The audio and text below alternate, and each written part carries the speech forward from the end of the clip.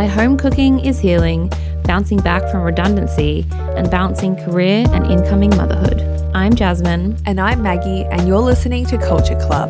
This is our monthly interview with a person we find interesting and that we think you will too.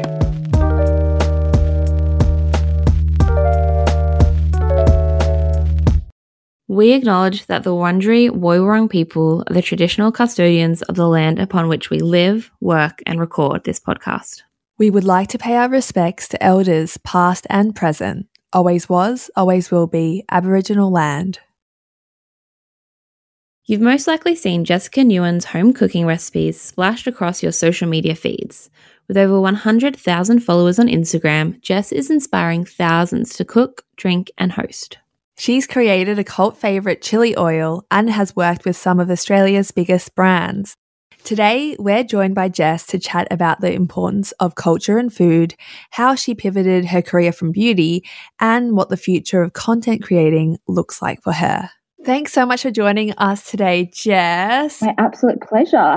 Thanks for having me. Can you please tell us about you and what you do? Yes, I am a home cook and I'm a creative who shares a lot of recipes, dinner party inspo on my Instagram, TikTok and Pinterest.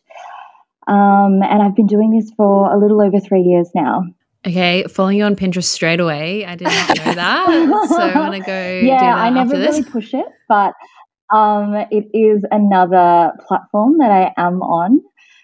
So if you're a Pinterest person, then yeah, definitely follow me there. And obviously being a home cook, food is very important to you and your content, etc. So where did your love of food come from and what does it mean to you?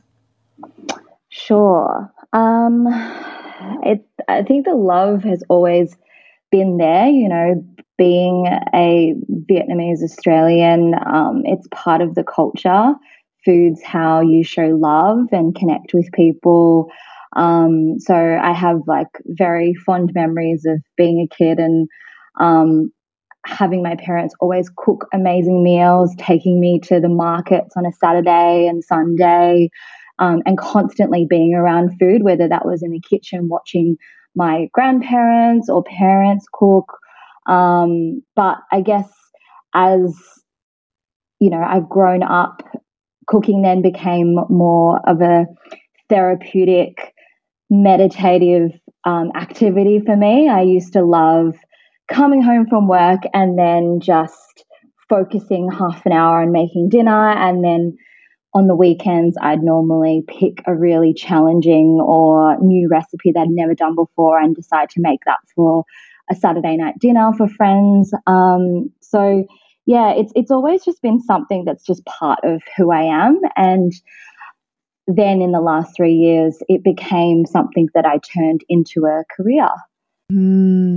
I love having been following you for the last few years and seeing kind of this beautiful evolution and I feel like some of the food or dishes you're kind of known for. So when I think of you, I do think of like your 2020 focaccias and your like various pastas that you've made throughout the years. One other thing that I've loved seeing as well is seeing a lot of Vietnamese dishes that you have shared with the audience, some beautiful desserts and salads and everything in between. Was this a conscious choice for you to, I guess, mix your own heritage and your culture's cooking into your content?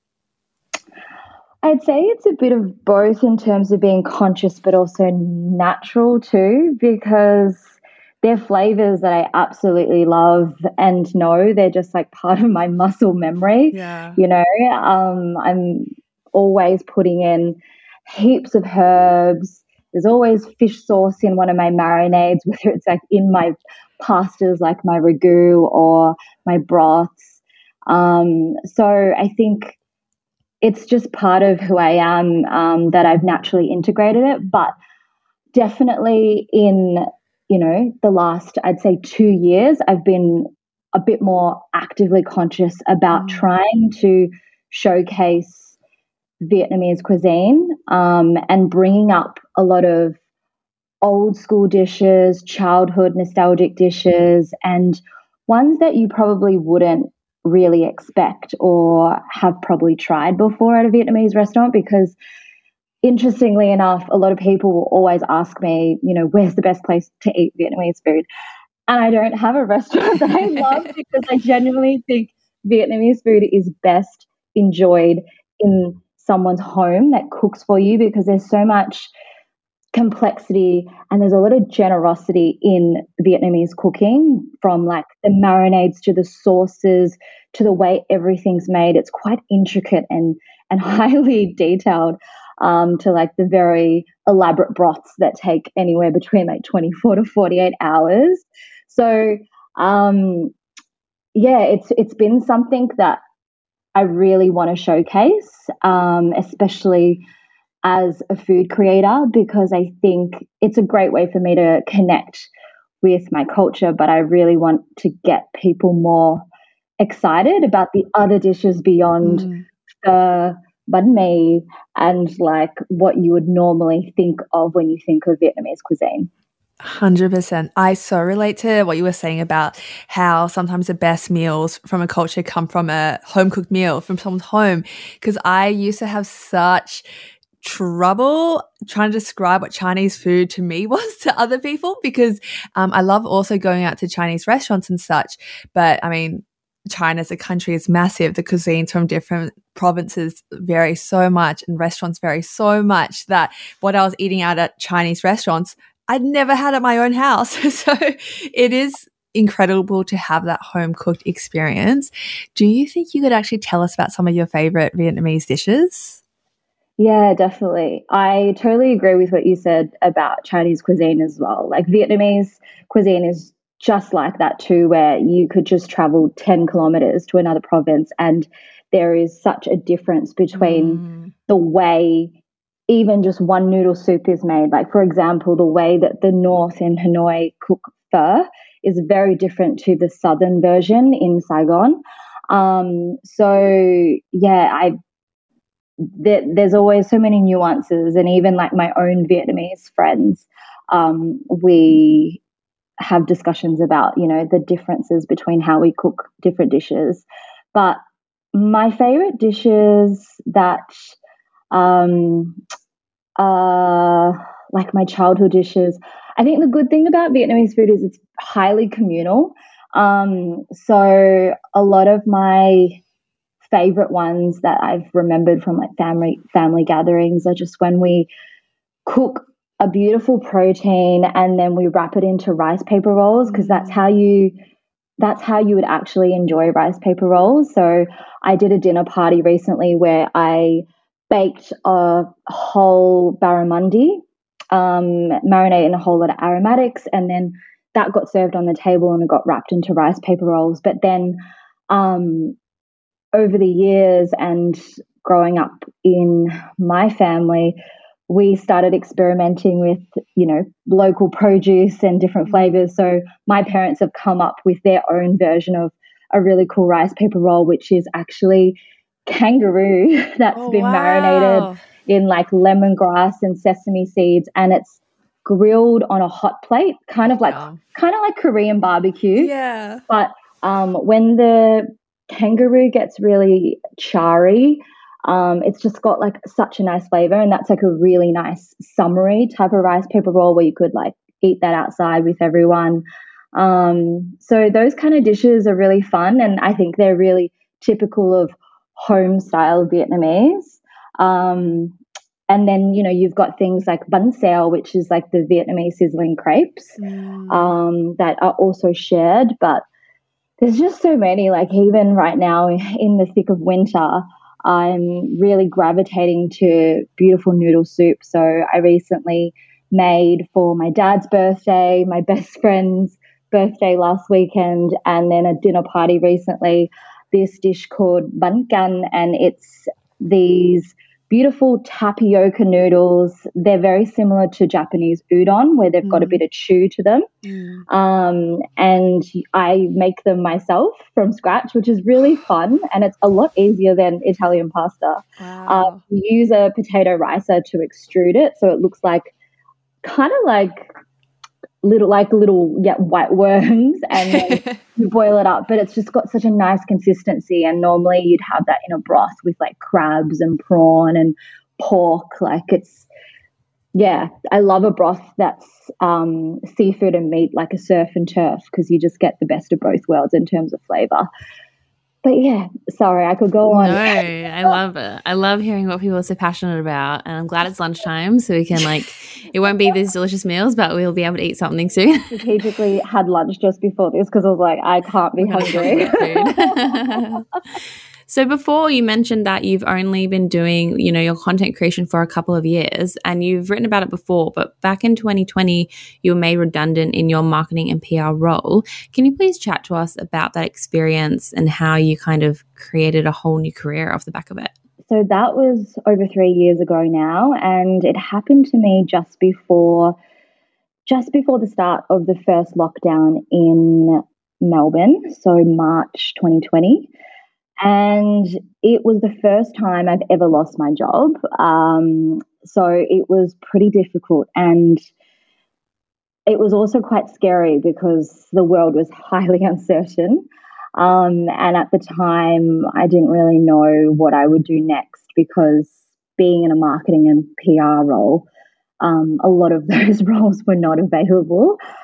So I guess I just took the first part of lockdown, like the first month or so, and I just said to myself, like, I'm just going to go back to doing something that I really love, and I'm just going to start cooking all the recipes that I never got a chance to do, and just take some time out for myself. And I'd always sporadically shared recipes on what was my personal Instagram, still is my personal Instagram. It's just a business now too. But I started doing that. I was just sharing what I was cooking, what I was eating and making. And then that just became a very natural catalyst for people to use as a resource during lockdown to make a simple pasta for dinner or try a really fun dish. And I even did really fun things, like I had a Friday night live cooking segment where I would release the ingredients. Well, I'd release the recipe at the start of the week of what I'd be cooking, and I'd encourage people to cook with me live on the Friday night at like 7 p.m. So I'd release the ingredients on a Tuesday so everyone can go off and get what they want, like what they need. And then we'd all cook it together. And then it just became a really fun activity to amuse everyone on Friday, but then learn a new skill. So it's crazy. That was back when everyone was doing Instagram lives. But I think just kind of dedicating that time to something that I love just naturally became my new job because, there was such a need for people to learn how to cook, get a bit gain more confidence in cooking. And that's just really how it just took off. And now 3 years on, I'm still doing it full time. And it's really fun. I'm still really loving it. That's so good to hear. And especially because in our rocky year that's still going on nowadays, we're in our 20s, and so many of our friends actually this year have gone through redundancies and rejections. And I'm wondering, did you have any advice to people who might be listening who have gone through something like that, on how to overcome such a curveball? Yeah, absolutely. I think so funny how cyclical everything is, because I even have very close friends who are currently going through their own job losses and redundancies because so many businesses have restructured for this current economic climate. I'm in my 30s, so I'm turning 34 this year. So I was in a life stage where I'd spent the past decade in the marketing and PR industry, mainly within the beauty industry. So when I got made redundant, it was really shocking and quite scary for me because I held so much of my identity to my career that I'd built. But having said that, because I'd had at least 10 years of experience, it was a really good opportunity for me to just take a step back and reassess and figure out what I really wanted to do, because honestly, I was a bit over the beauty industry and like selling lipsticks. And for me, it was just like, okay, if you don't have a job, you don't have money, and you don't have any other commitments, like what would you do? And for me, it was, I just want to cook. And then that naturally became my job. So I think it's always, it's always nice to reflect on this and have hindsight, but it's always like the start of change, and I think it's really positive change. So I would always just see it as an opportunity to redefine who you are and where you want to go. So and you definitely did. Your story reminds me of like a modern day Julie and Julia. Have you seen that movie? I love that movie. I actually recently rewatched it because I think I got served it on like Netflix, and yeah, like, you know, not really particularly happy in a job, but then like you love food. So yeah, that story reminds me of that, but with Instagram. I actually first came across you and your work through everyone posting about chili oil and everything during lockdown. And I love chili. And I was like, who is this woman? Oh, she's a local Melbourne person. And so we wanted to know, what was the story behind chili oil on everything, which is your own brand of chili oil for people who aren't in the know. And how did this come to be? Yeah. So, like I said, back in 2020, I was sporadically sharing recipes. So I think I made some dumplings once, and there was, I had chili oil, and someone asked me, oh, how do you make that? So I decided to release that as a recipe. So I released it in February 2020 before I got made redundant. So it was one of the first recipes that I had on my Instagram that was saved in a highlight. It still is to this day, actually, if you scroll through my archives.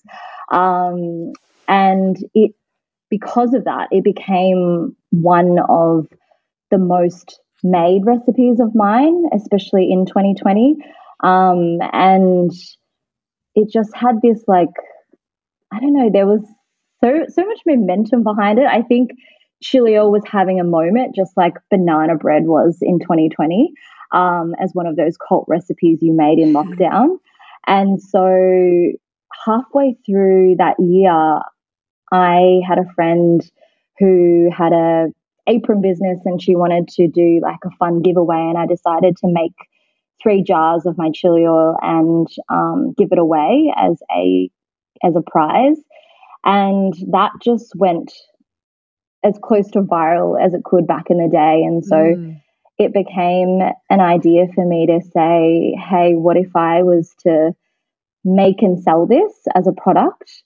And so by November 2020, I made 1,000 jars of chili oil in collaboration with my friend who had an apron business, and we sold through all of those over the Christmas period, and it sold out really quickly. So then it just became a brand and a product. And for me, it was one of the really rewarding projects, because I was able to channel my experience in marketing, PR, and use that for my own brand and experiment on something that I've never done before, which is food manufacturing. So it was like a really fun way to just like take an idea, run with it, and see how it would be received. And it was so well received by my community. And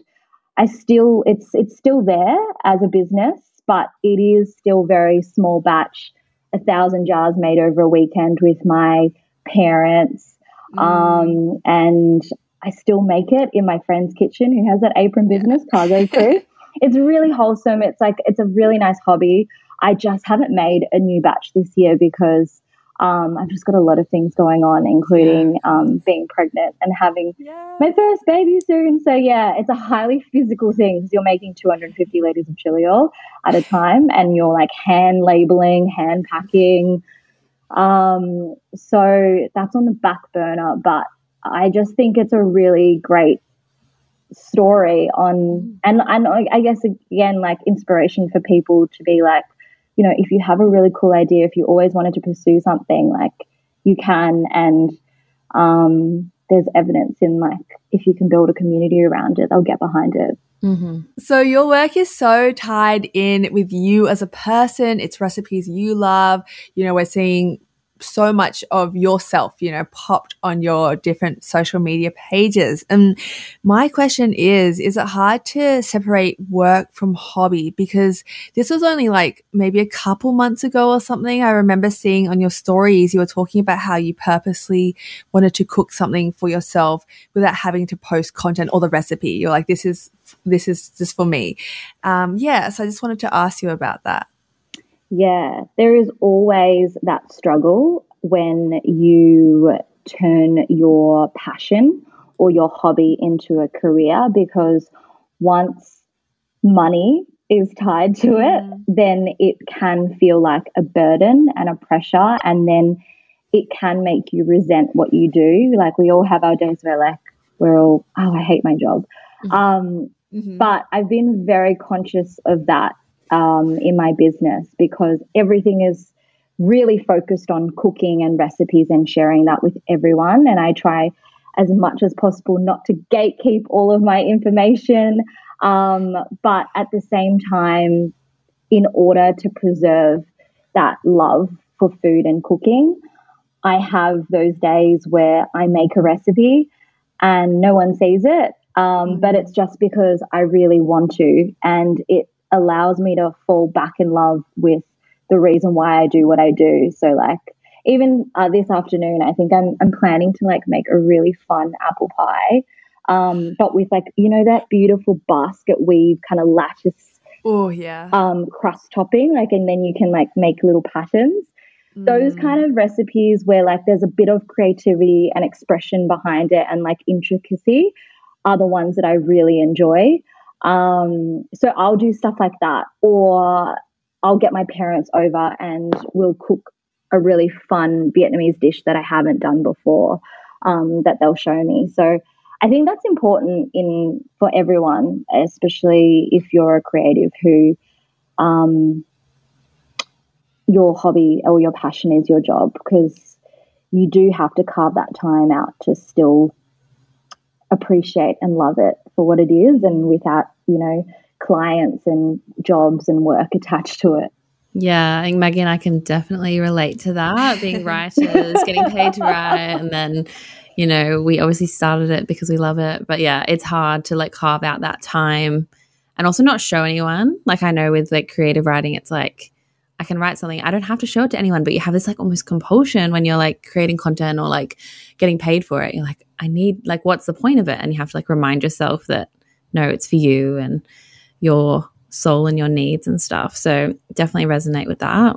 Absolutely. I think it's even like, so for example, last night I was just like craving a beautiful prawn linguine. So I sometimes what I'll make for dinner, I'll share with people, but that's just more of like, here's what I'm eating, here's what I'm craving. But there's no like, recipe attached to it, because it was like, this was just me in my kitchen having fun. And I was like, oh, I've got to share it because like I love food so much. But I think as long as you can have that time for yourself to still enjoy what you do, then you won't resent it as much. Yeah, when you're having a bad day. Yeah, and also on social media, you don't only just post about food. You've posted about like fashion. You've done like collabs with decor and homeware brands and travel, etc. But I feel like people can be very strict and rigid in what they expect from people on social media and like staying within your niche. So how has it been navigating social media content creation and like not just staying within the cooking lane? Like it feels like you're across a lot of lifestyle niches. Yeah, absolutely. I guess I have always treated my Instagram as my page. It was always my personal page. That's why it's just my name.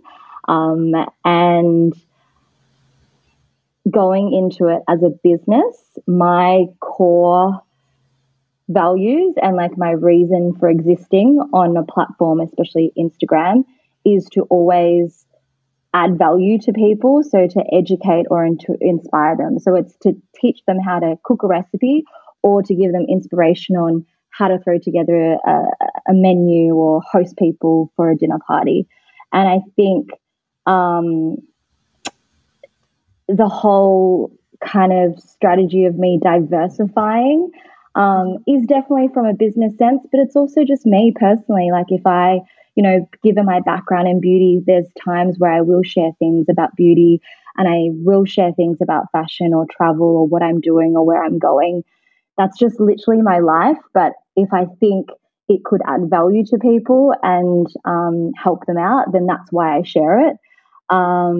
So yeah, but then also from a content creator perspective, I like to have diversity in what I do. And I think, again, like goes back to the business where I don't always want to be sharing recipes because that can get monotonous and boring. And I like having different clients. I like being able to challenge myself creatively. But I think from also the perspective of people putting content creators in boxes, I think that's quite reductive because we're all people who have multiple interests. So, and my content definitely changes, and it has changed throughout the 3 years that I've done it as a business. Even now, I'm starting to share some tidbits about my pregnancy journey and what I'm going through. And yeah, that's my choice to share. And then it's also people's choice to follow and continue to follow me. So true.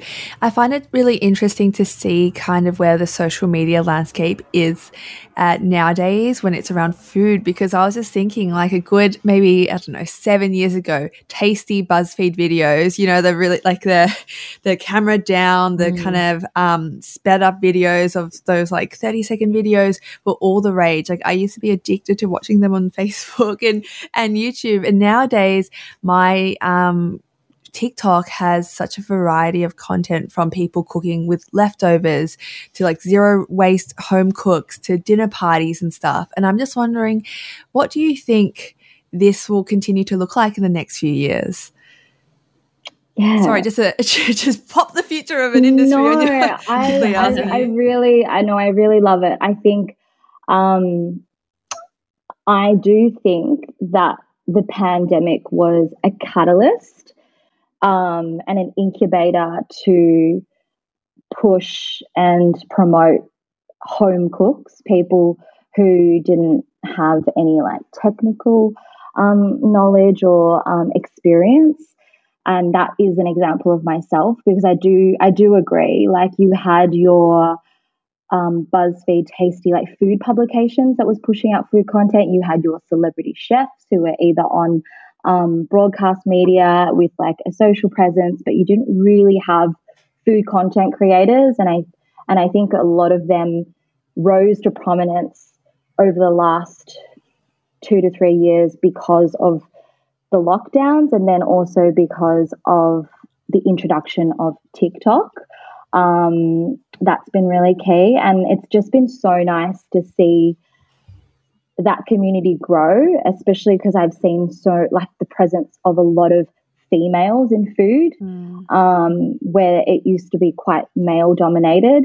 And I think like it would just only grow and grow. And I like the fact that it's just very much so democratized food, where like anyone can kind of try or share, and you don't have to be, a culinary chef. You can literally be a girl in your kitchen like me. I don't know. I think what I'm seeing now is, I guess a lot of people like myself, they're moving on, they're expanding. So they've either got food product lines, or they've got books, or they now are getting profiled and promoted on broadcast channels. Like they're getting their own Netflix series, or they are becoming the guest judges on food reality TV shows. So, I think it's really good. It's shaking up the food media landscape, which I think it really needed. Totally. And hopefully, making it more diverse. And I love that term, like democratization of the food industry. Yeah, super interesting. And you mentioned earlier that you are expecting a little baby. Congratulations. Thank you. Very excited to be a mum. And you shared it in mid-June. And how have you been feeling, about 23 weeks in? Yeah, really good. I have been pretty blessed to have had a very good pregnancy so far.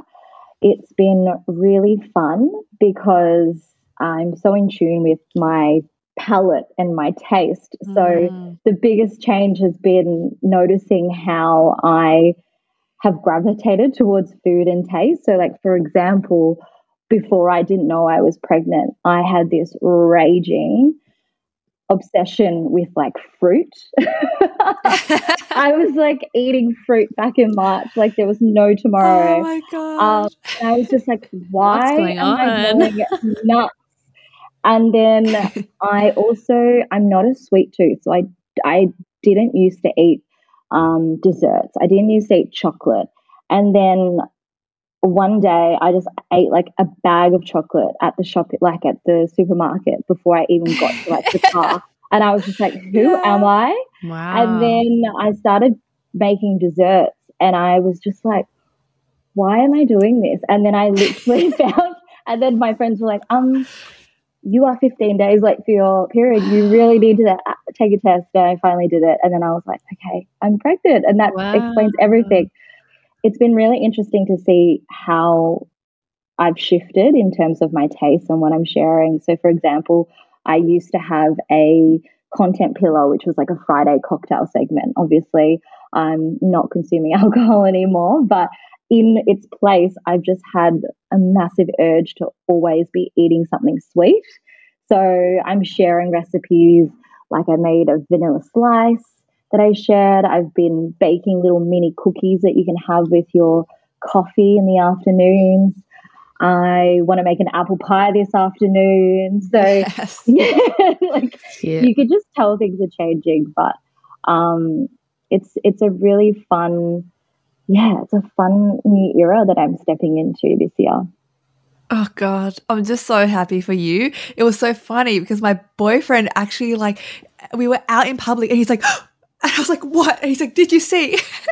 And I was like, no. And he like showed me his phone with your pregnancy announcement. And I actually like made a noise out loud that like someone like turned around and looked at me because I'm just so happy. And it's a really exciting time.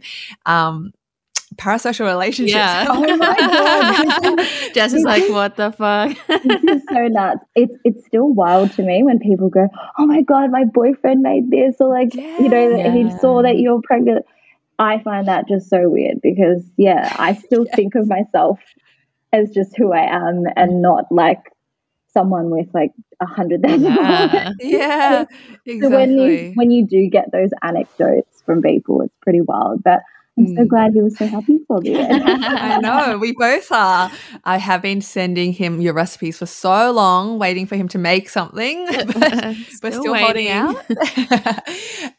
But on the conversation of motherhood as well, Jazz and I have talked about this a lot. A lot of our friends have as well, but there is this existing tension between motherhood and career. And I'm just wondering, was that something that you relate to, that you had to kind of think through as well? Yeah, absolutely. Like I said, I've always been very career oriented, and it was always my belief that I need to establish myself in my career before I then think about marriage and kids and all of that. So that is pretty reflective of my career to date, where I spent, 10 years in a corporate role. But even now, I think you're always going to grapple with it because I'm in a very different circumstance these days where I run and own my own business. So now the tension is about how long should I take off as a mother, because I won't get given maternity leave like other people who work in companies, but I get to dictate when that is. But then I also have to make a strategic decision on when that should be. So yeah, there's always going to be that issue for women, but I do think it has come a long way in becoming a lot more flexible, and I'm very lucky in my role that is mainly based from home, that I will be able to probably straddle both. And for example, it's a really good situation for me because my husband has been approved for paternity leave. So he'll be able to be present with me in the first couple of months, which is going to be super special. And that is not something that was available, you know, a couple of years ago. And I even honestly don't think that was like motherhood for me, and being a very present mother, but also good at my job, was not something I saw I would have been able to do in my previous roles in corporate. So yeah, you're always going to grapple with that, but I think I'm in the best position to be able to now manage it on my own terms. But yeah, it's going to be a balancing and juggling act for sure. Yeah, it is so nice to hear some like positive associations with pregnancy and motherhood and career, because I feels like at the moment there's a lot of, like, as it should be, like these conversations are really important about like the mental load that mothers take on and like motherhood in Western society, etc. And I don't know, it just freaks me out so much. I'm like, well, what am I going to do? So it's really nice to like hear from women a few years down the track who are like making it work and being positive, because it is happy time and it is something that we should look forward to. But sometimes, especially on Instagram, it can feel like, oh my God, like, is it going to ruin my life? You know what I mean? Like, no, I definitely had that fear a couple of years back, but I think, yeah, it has come a long way, especially a lot of workplaces that are being a lot more flexible about motherhood and returning to work, and also sharing that responsibility with, you know, the father and both parents. So it's a positive time, I think, for me. Yes, and we can't wait to see that journey unfold on your Instagram even further, if you choose to, of course. But that's a whole other thing. Yeah, that's a whole other. We could keep going on that conversation as well. That's a whole other ethical conversation. Yes, 100%. We sadly don't have the time to get into all that, but whenever you do, I'm sure we'll be fine. So every week on our podcast, we give our listeners recommendations on what we've enjoyed reading, listening to, or watching lately. And can you share a recommendation that you've been loving recently? Yes, I can. I've got two. In terms of watching, I love food shows and food movies, so this should really come as no surprise. But I recently saw Flaming Hot, which is a biopic of Richard Montañez, who was an ex-janitor at Fritos, and then he rose to become a top executive. He became the multicultural marketing manager for Frito-Lay's and was linked to inventing the Flaming Hot Cheetos. It's a movie that is on Disney Plus. It's directed by Eva Longoria. It's a great underdog story, and also a great origin story for a food product if you're a big foodie and love especially spicy snacks like Flaming Hot Cheetos. But I just thought it was really wholesome. It was really inspiring. It was great representation for the Latino community. And I loved that it was someone like Eva Longoria, who was a director, and sharing that story. So yeah, if you love the intersection between a really fun food movie and like a underdog food origin story, then yeah, go see that, because that was a really fun watch.